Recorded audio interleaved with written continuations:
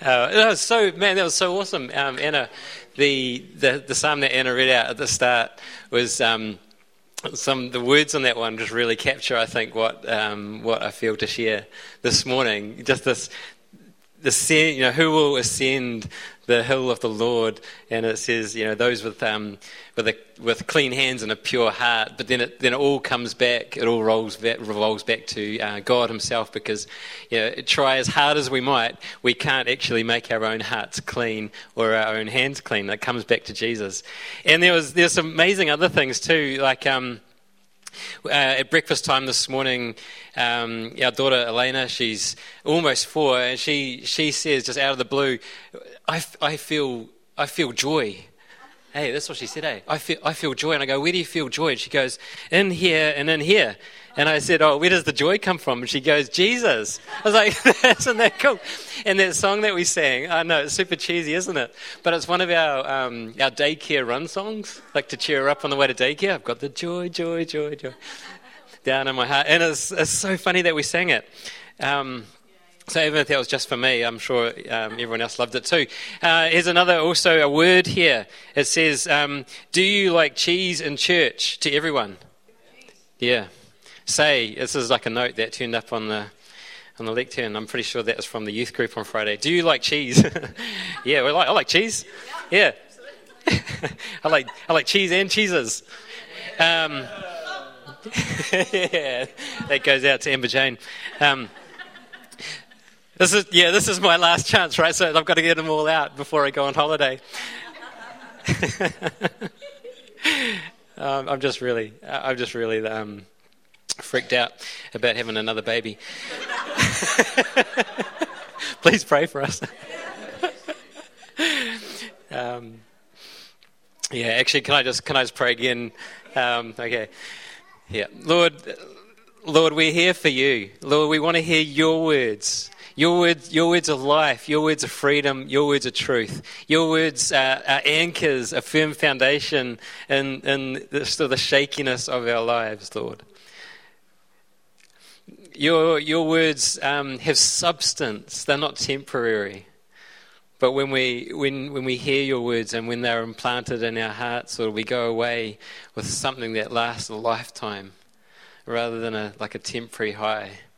So, Holy Spirit,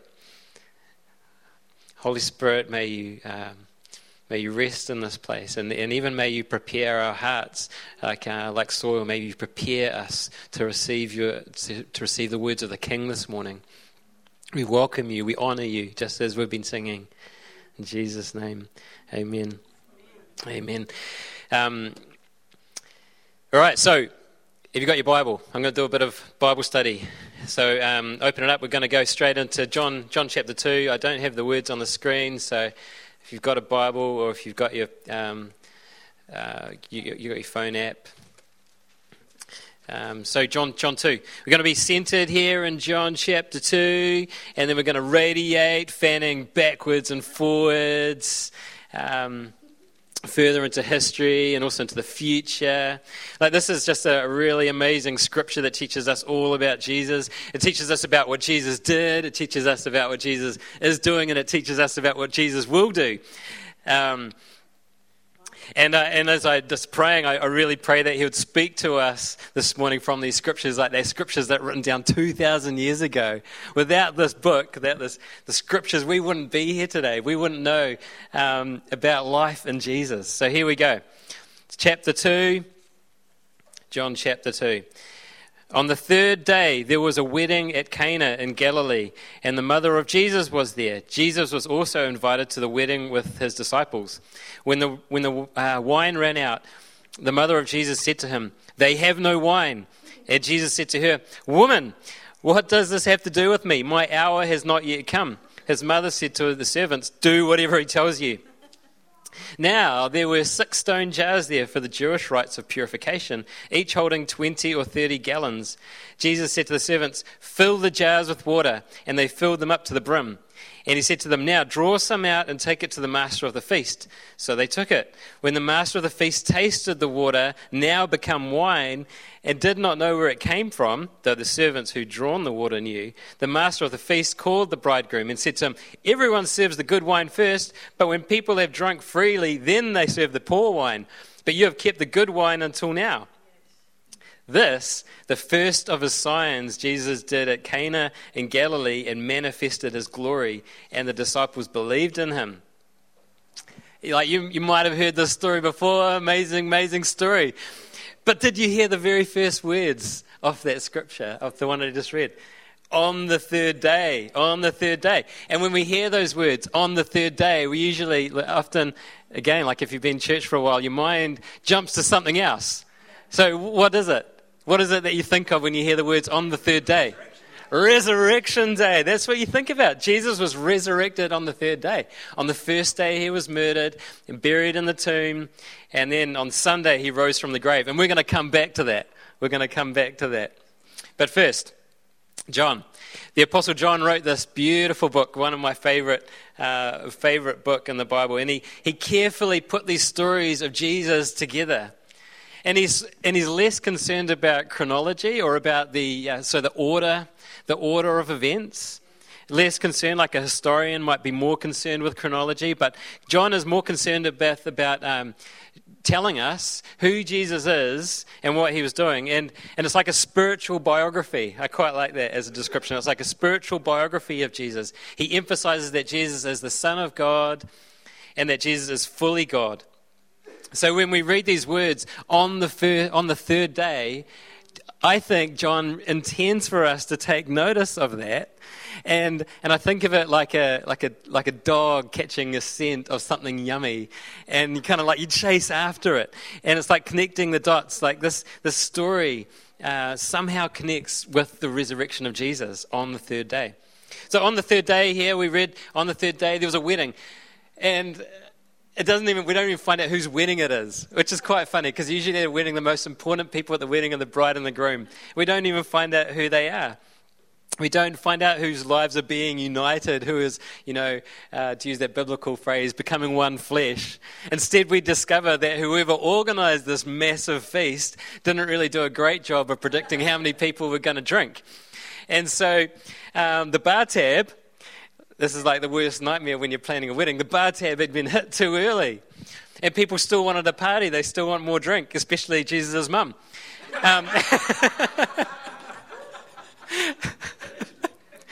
That's what it says. She's the one that notices. So she goes and gets Jesus. And if you've got Jesus at your party, then there's no need to stress, no need to panic, because Jesus is the one that spoke all things into existence. He just speaks the word, and Jesus spoke. It says in Genesis that the word. He spoke the word, and plants came into existence. So Jesus speaks the word, and he can have a grapevine. He can speak the word, and he can have a glass of wine. But instead, he does something a little bit different. He takes water and turns the water into wine. So this is again really interesting. It's not just any water. Remember what it says. It says there were 6 stone water jars there for the Jewish rites of purification. It's water for washing, ceremonial washing. It's not water for drinking. And he takes this water that's for purification and he turns that into wine. He takes this washing water and he transubstantiates it. He changes it into something else. He changes it into something delicious, like high quality wine that the master of the feast goes, "You brought out the best wine at the very end." And then when you read this is full of surprises, this passage, because who gets the credit for it? The master of the feast, that's right, the bridegroom. The master of the feast, he tastes it. He doesn't know where it's come from, because I think if he knew where it come from, he wouldn't drink it. Right? You're not going to take, there's some delicious washing water. Give me a swig of that. No, he doesn't know where it came from. He drinks it. Goes, "This is the best wine," and he goes to the bridegroom. "You served out the best wine." Jesus, he does this amazing thing, and he doesn't get the credit, which is what he does. He gives us the credit for the things that he does. So the bridegroom receives the praise, but it says that the disciples knew, and it says that they believed in him. And it has this line, I know I've spoken about it recently, but I've got a poor memory. But it says that It was a manifestation of Jesus' glory. And I think, again, like, this is something really amazing when we might imagine God's glory. Like, what do you imagine when you think of the glory of God? I don't know, your mind might go to sort of images that you've seen of bright, shining faces or, whatever, things like that. But wine, turning water into wine is a manifestation of Jesus' glory. It speaks of who he is. Isn't that cool? So that's that story. And so the biblical authors, they would often link things together. They draw, they're not standalone books. They link and they connect to each other. And this is what John does. He takes his the stories, these accounts, and he links it to other parts of scriptures. And this is what the third day, on the third day. We've already mentioned how it links to the resurrection of Jesus, but there's more. There's more.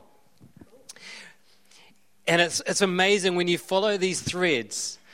And I encourage you to do that when you notice things standing out to you. When you read the Bible and you notice things standing out to you, like familiar, go, where have I heard that before? Then follow those things because you discover more about God, more dimensions to God and his plans. So on the third day is one of those threads.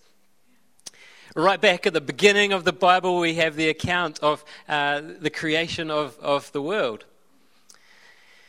All things, we learn in the New Testament, all things were made through the Word of God. That's Jesus. So when we think back to the beginning of Genesis, we go, this is Jesus making things, calling things into being. On the first day, he made light, and then he separated light from the darkness. That's like the first day, it says at the beginning of Genesis. On the second day, he makes the atmosphere. And like this area that we have, kind of the air that we live in, the space we live in, and he separates the water from the land. So we have dry land, and you've got water, and we've got air, and everything like that. And it's a bit like these first and second days are creating a foundation, or perhaps you could think of it like a canvas on an easel. It's ready, right? It's preparing it, ready for what comes next. And on the third day, he creates vegetation and plants and seeds and grapevines for making wine. This is what happens on the third day. The third day was the day, I work, my other job is in the School of Biological Sciences up at Victoria University. The third day is about biological life, plants, seeds, fruit. It's the day that this began. God had prepared the earth to receive vegetation on the third day of creation. Now, another mention of on the third day comes from this amazing story in the book of Exodus. So if you want to jump ahead to that, it's in Exodus 19. Did I put a bookmark in there? Yes, I did. It comes from Exodus chapter 19. Now, in Exodus 19, Exodus is really a book about the journey of the Israelites towards the promised land. The people of God, the Israelites, had been rescued from slavery in Egypt, from bondage, and now they're on the way through the wilderness to the land that God had promised them. A land flowing with milk and honey, like the land of all their hopes and dreams. It's a land of freedom, and it's a land of inheritance where they are going to be their own masters rather than coming under the domination from other rulers. It's going to be their land. So far, though, God's interactions with the Israelites had been through one person, through Moses. But now, in Exodus 19, God is going to meet with them all. So we read from Exodus chapter 19, verse 9. And it says, "And the Lord said to Moses, Behold, I am coming to you in a thick cloud, that the people may hear when I speak with you, and may also believe in you forever." When Moses told the words of the people to the Lord said to Moses, "Go to the people and consecrate them today and tomorrow, and let them wash their garments and be ready for the third day. For on the third day the Lord will come down on Mount Sinai in the sight of all the people, and you shall set limits for the people all around, saying, take care not to go up into the mountain or touch the edge of it. Whoever touches the mountain shall be put to death. No hand shall touch him, but he shall be stoned or shot, whether beast or man, he shall not live." I'm going to jump ahead to verse 15. And he says to the people, be ready for the third day. The third day. God is going to meet with his people. And so he instructs them to be consecrated and to have clean clothes. It's important when you meet God to have clean clothes. Prepare yourselves to meet Yahweh, the Creator God. Like the Israelites, they'd witnessed the power of God. Like they'd witnessed his power over everything, over water, over wildlife, over the weather, the sky, even over humanity. Like it was frightening. It was freaky. When God delivered them from slavery in Egypt, there's all these incredible acts of God. And like if you were in their shoes, you'd be freaked out. And because God says, now I'm going to meet with you. Get ready. I'm going to meet with you. Consecrate yourselves. The consecrate is a word that sort of carries the idea of being set apart. Being set apart for God. Literally, it means associated with the sacred. Consecrate. Associated with the sacred.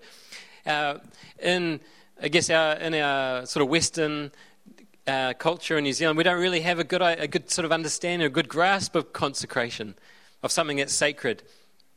But think of tapu. Like tapu, we understand that a wee bit better. We understand, like, if something is tapu, that's sacred. If something like the top of a mountain is tapu, then you don't go and stand on the top of the mountain. It's really interesting that tapu is actually the root word for the English word taboo. Taboo comes from tapu. And so we have this idea, like, set yourself apart. And Moses was instructed to make the Israelites consecrated, and then the people were instructed to wash their clothes and be ready for the third day to meet with the sacred. The Holy One himself was going to come down on the mountain. Don't even touch the mountain. That's how sacred it's going to be. So now we jump ahead a little bit to 16, verse 16. What happens? On the morning of the third day, there were thunders and lightnings and a thick cloud on the mountain and a very loud trumpet blast, so that all the people in the camp trembled. Then Moses brought the people out of the camp to meet God, and they took their stand at the foot of the mountain. Now Mount Sinai was wrapped in smoke because the Lord had descended on it in fire. The smoke of it went up like the smoke of a kiln, and the whole mountain trembled greatly. And as the sound of the trumpet grew louder and louder, Moses spoke, and God answered him in the thunder. The Lord came down on Mount Sinai to the top of the mountain. And the Lord called Moses to the top of the mountain, and Moses went up, because he's a very brave man. Because this sounds like, you read it, you go, smoke, earthquake, massive noise. If you're at the foot of a mountain and you have these things going, you go, it's a volcano, it's erupting, run, run. But instead Moses goes, let's go towards the mountain. And Moses brought the people out of the camp to meet God. It's incredible. You go, this is amazing. The power of God. They get to witness the power of God, the glory of God. And you kind of go, well, but is that all that's actually going on here? Is it just a demonstration of God, or is there something more going on? There's more going on. That's what I'm going to tell you. There's more going on. God is meeting with his people to form a covenant with them, to bind himself to them in a unique, in a new way, in a promise-filled relationship. It's kind of like a wedding. At a wedding, two people bind each other they bind themselves to each other. God has prepared them. He's delivered them from slavery, from bondage in Egypt. He's taken them into the wilderness. He's prepared them, and now he meets with them, and he's forming a covenant with them. He's going to form a covenant with them. He's delivered them from physical bondage, from spiritual bondage, from political bondage. And he's going to make them into something new. And God calls Moses to the top of the mountain, and gives Moses the instructions for this nation of former slaves. He provides the 10 Commandments. You shall have no other gods before me. I'm going to be your God. Don't murder each other. Don't steal from each other, that kind of thing. And a whole lot more, like laws and instructions for them, so they know how to operate as a society. He outlines what he expects of the people. And he promises This is the thing. It's not just about telling them what to do, but it's reciprocal. It's a covenant. It's like he's entering into this thing. He says, I'm going to be with you. My presence is going to be with you. I'm going to go before you. I promise you this amazing land, and I'm going to give it to you. It's going to be your inheritance. The covenant is these two parties coming together. We've got God, Father, Son, and Holy Spirit. And they've got the people of Israel. And this is his promise. This is sort of coming earlier in chapter 19. From verse 4 it says, you yourselves have seen what I did to the Egyptians and how I bore you on eagle's wings. This is like shorthand for saying, I destroyed them. You've seen what I've done. You've seen the power of my hand. You've seen what I did to the Egyptians and how I bore you on eagle's wings, how I brought you to myself. He did it all. Now, therefore, if you will indeed obey my voice and keep my covenant, you shall be my treasured possession among all peoples. For the earth is mine, and you shall be to me a kingdom of priests and a holy nation. This is an amazing promise. This is an incredible thing that he's calling them into. So the third day, you kind of get this feeling from these two stories I've looked at. The third day is a day of new beginnings. It's a day there's been preparation that's happened. So the third day of creation, things have been prepared, and then on the third day you get the beginning of life, of vegetation, plant seeds and fruit, and then at the foot of Mount Sinai, it's a new beginning, the beginning of this new nation, a holy nation, a people who'd been prepared, and now God was forming a unique relationship with them. But it's the beginning. The third day's beginning. It's not the end. The third day's beginning. They then had to go on this massive long journey to get to the promised land. That's why we've got this massive chunk of Bible called the Exodus. So then we go back to the wedding. I know I'm just jumping around. Back to the wedding in John chapter 2, and he says, on the third day, and it's bringing together some of these threads.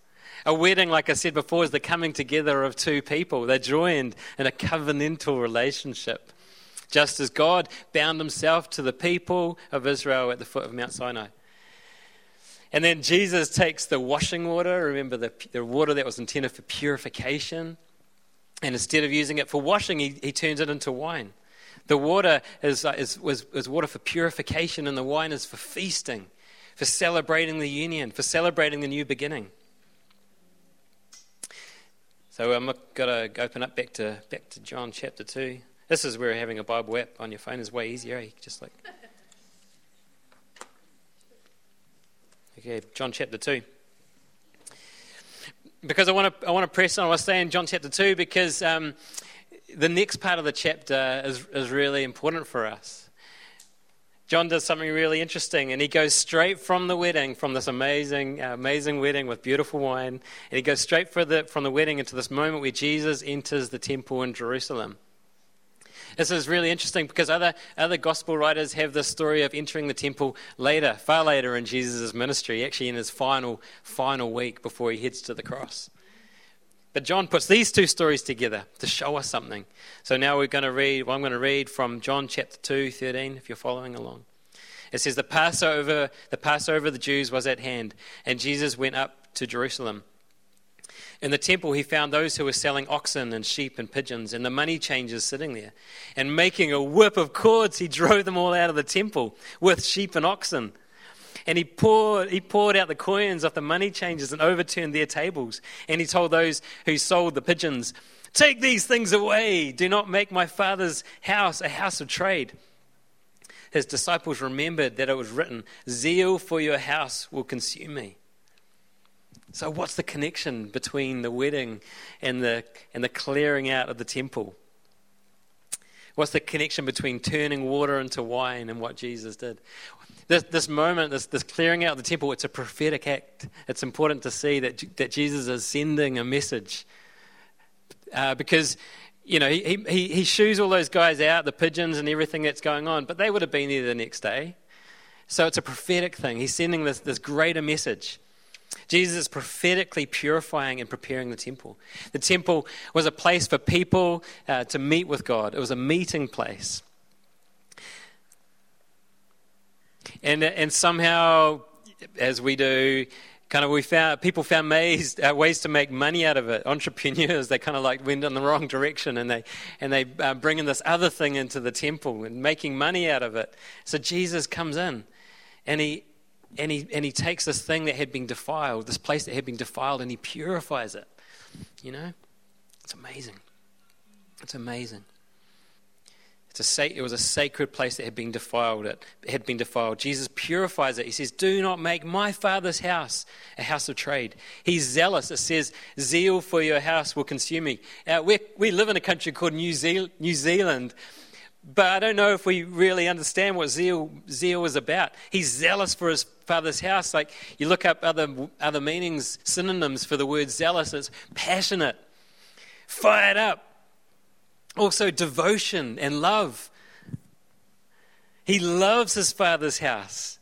He loves it because it's a place for people to meet with God, the people that he loves, the people that he came for. Now, Jewish weddings were a bit different from ours. They had a few of the same elements. People would get engaged, and then there'd be a wedding when they'd get married.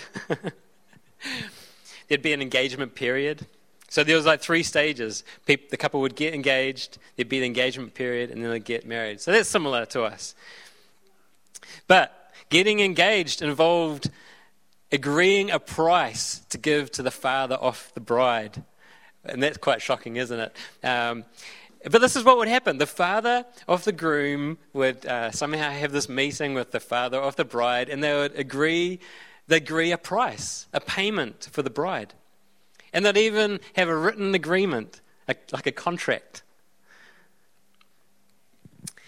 And so they'd do this thing, they'd exchange money, they'd sign on the dotted form. You can have my daughter if you give me what I want in exchange. And then they're engaged, and there's an engagement period, a period of time.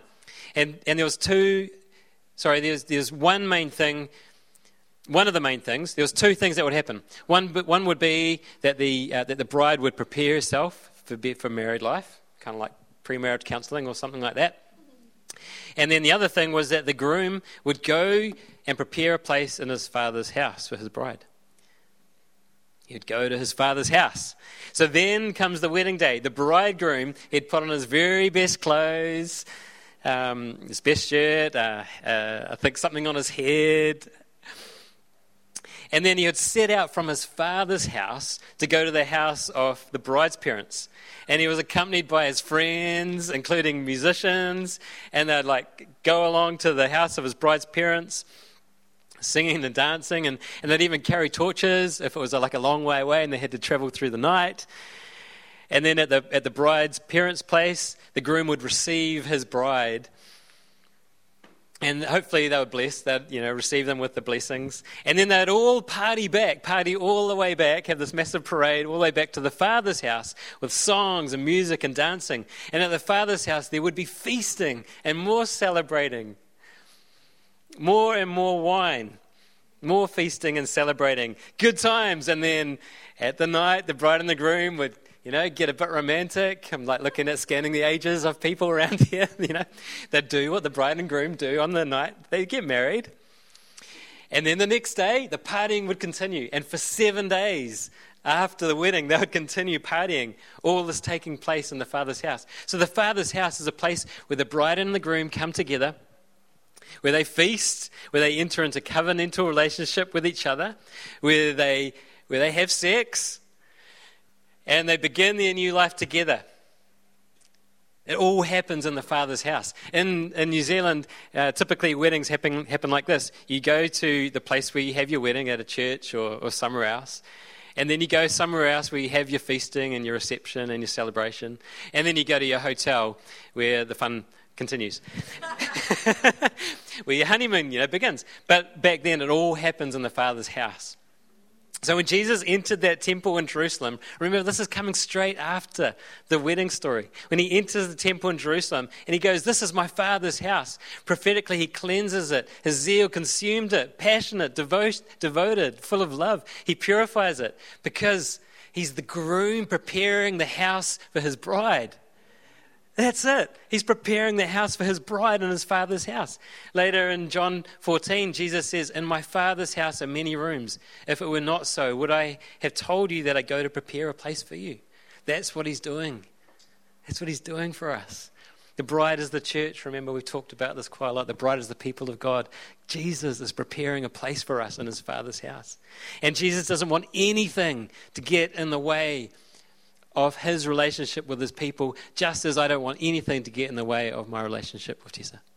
You know? We've got to think about it like that. This is a loving relationship, an intimate, a deep relationship.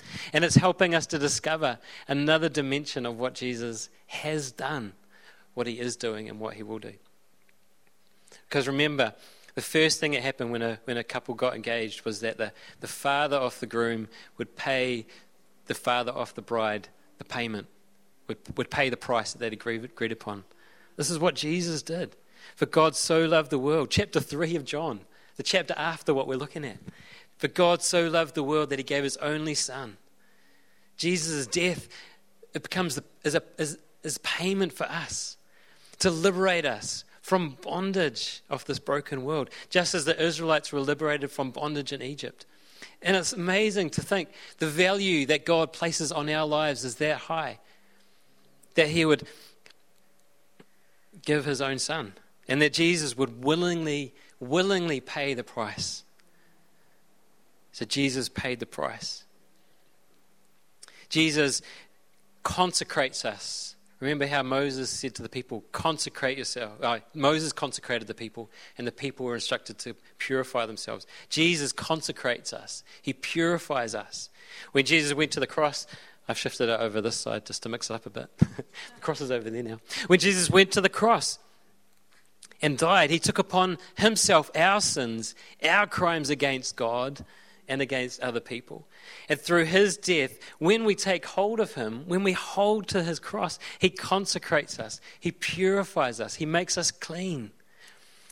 He then becomes the water for purification, like in the wedding, the water for purification.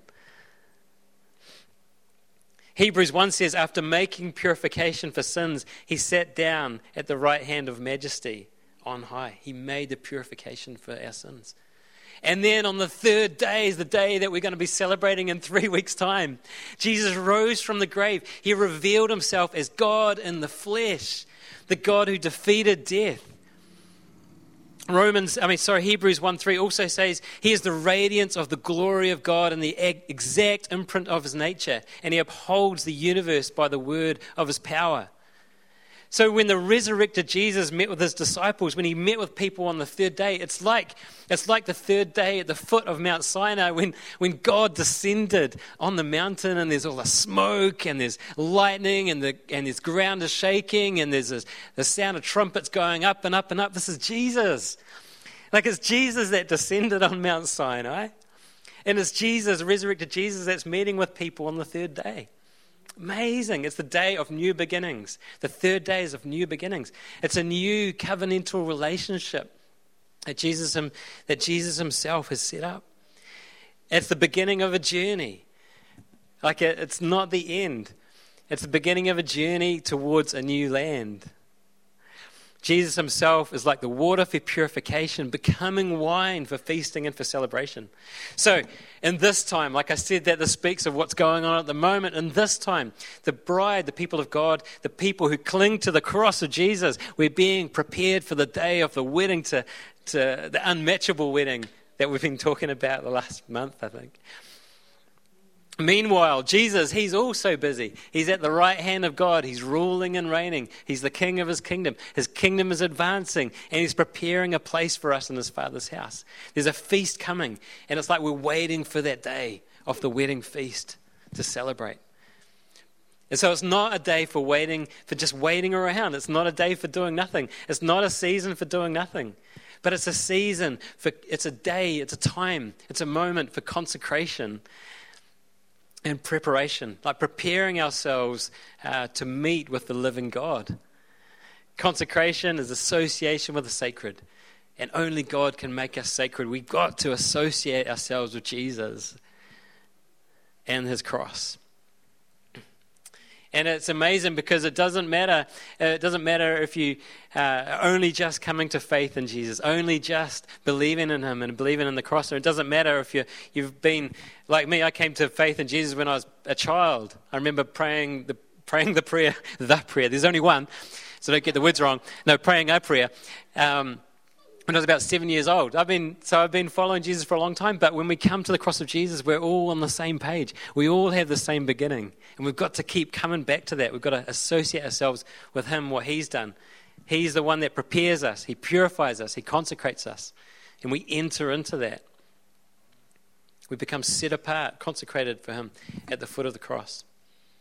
Preparation involves purification, involves being made ready for the coming together of the Holy Son of God with the bride, and it all comes from Jesus. We participate by listening to him, by reading the scriptures, the Word of God, the actual words that Jesus said, studying this, following the threads, picking up the sense, following the threads, inviting the Holy Spirit to speak to us. Jesus purifies us. Jesus said in John 15, already you are clean because of the word that I've spoken to you. He speaks his word to us and makes us clean. Jesus is purifying us. In Ephesians 5, it says 5:26 is a passage we keep coming back to at the moment. Husbands, love your wives as Christ loved the church and gave himself up for her, that he might sanctify her, having cleansed her by the washing of water with the word, so that he might present the church to himself in splendor, without spot or wrinkle, or any such thing, that she might be holy and without blemish. Can you even imagine that? There's a day that we are going to be made that holy without blemish. Purification also involves us obeying him and participating in his work in our lives and in his work that he's doing in our world. Amazing to think of it that way. James, not me, the other one. In chapter 1:27, he goes, religion that is pure and undefiled before God the Father is this, to visit orphans and widows in their affliction and to keep oneself unstained from the world.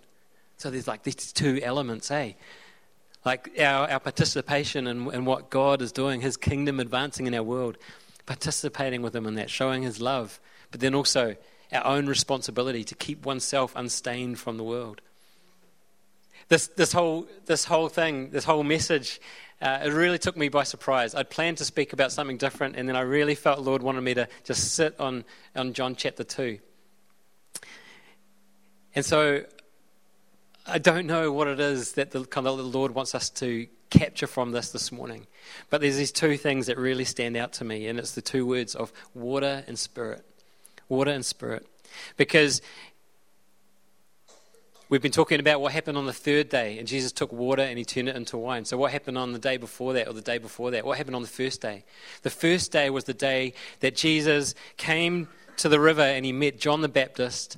John the Baptist then baptizes Jesus. Jesus goes under the water and he comes out, and John says, he on whom you see the Spirit descend and remain. This is he who baptizes with the Holy Spirit. There's a sense of the water, Jesus being the water and sending the Spirit, the wine. The water and the wine, these two things coming together. There's also this other sense that I want to emphasize, and we sang about it this morning, and it's preparing the way for the Lord. This is what John the Baptist was all about. He was preparing the way for the Lord. This is the psalm that you read out at the beginning, isn't it, Anna? Prepare the way for the Lord. I'm sure it was in there somewhere. Anyway, but I feel like this is like something that the Lord is wanting to speak into us today. It's like to go in this season of consecration, of purification, and even like preparing ourselves, like seeing what is going on in our own lives and how can we prepare ourselves to receive the Lord. Yesterday, Tessa and I and Elena, we got stuck in this incredible traffic jam. It was the most amazing traffic jam, and it took us an hour to drive from our place to the intersection at Noronga, which is normally like a 10-minute drive. And it was all because of this blockage that happened on State Highway 2. Two cars had hit each other. I hope that no one was injured. But it caused this massive, massive, massive blockage. And I feel like the Lord is kind of wanting to reveal to us, not through what I'm saying, but what he's going to reveal to you, sort of what's going on in your own lives. How can, what are kind of the blockages? What are the things that are getting in the way? You know, make straight the way of the Lord. How do we do that? So, let's invite the Lord to speak into us. Do you want to stand with me? Lord, would you come now? Holy Spirit, would you come now? Would you open up our minds? Would you open up our hearts to receive you today, to hear your words, Lord? Come, Holy Spirit. Lord, I've been praying on my own that you would breathe on the words that I've spoken, that you'd breathe on the scriptures that I've spoken. So would you come, Lord? Come, Holy Spirit. We open up ourselves to you, God, for the King of Heaven to rule and reign in our own hearts, our own minds, that we might be a people set apart, that we might be a kingdom of priests in our world, Lord. Come, God. Come, Lord. Come, Father. That you would even baptize us afresh in your Holy Spirit. Lord, you're leading us into freedom, actually. You're leading us into freedom. You're preparing us, which means liberating us from bondage, liberating us from fear, liberating us from oppression. Whatever those things are in our lives. Fear of other people. Fear of sickness. Fear of not having enough. Fear of what might happen tomorrow, the next day. Fear of what might happen this week. You're setting us free, God. You're preparing us, Lord. Come, God. Come, Lord Jesus.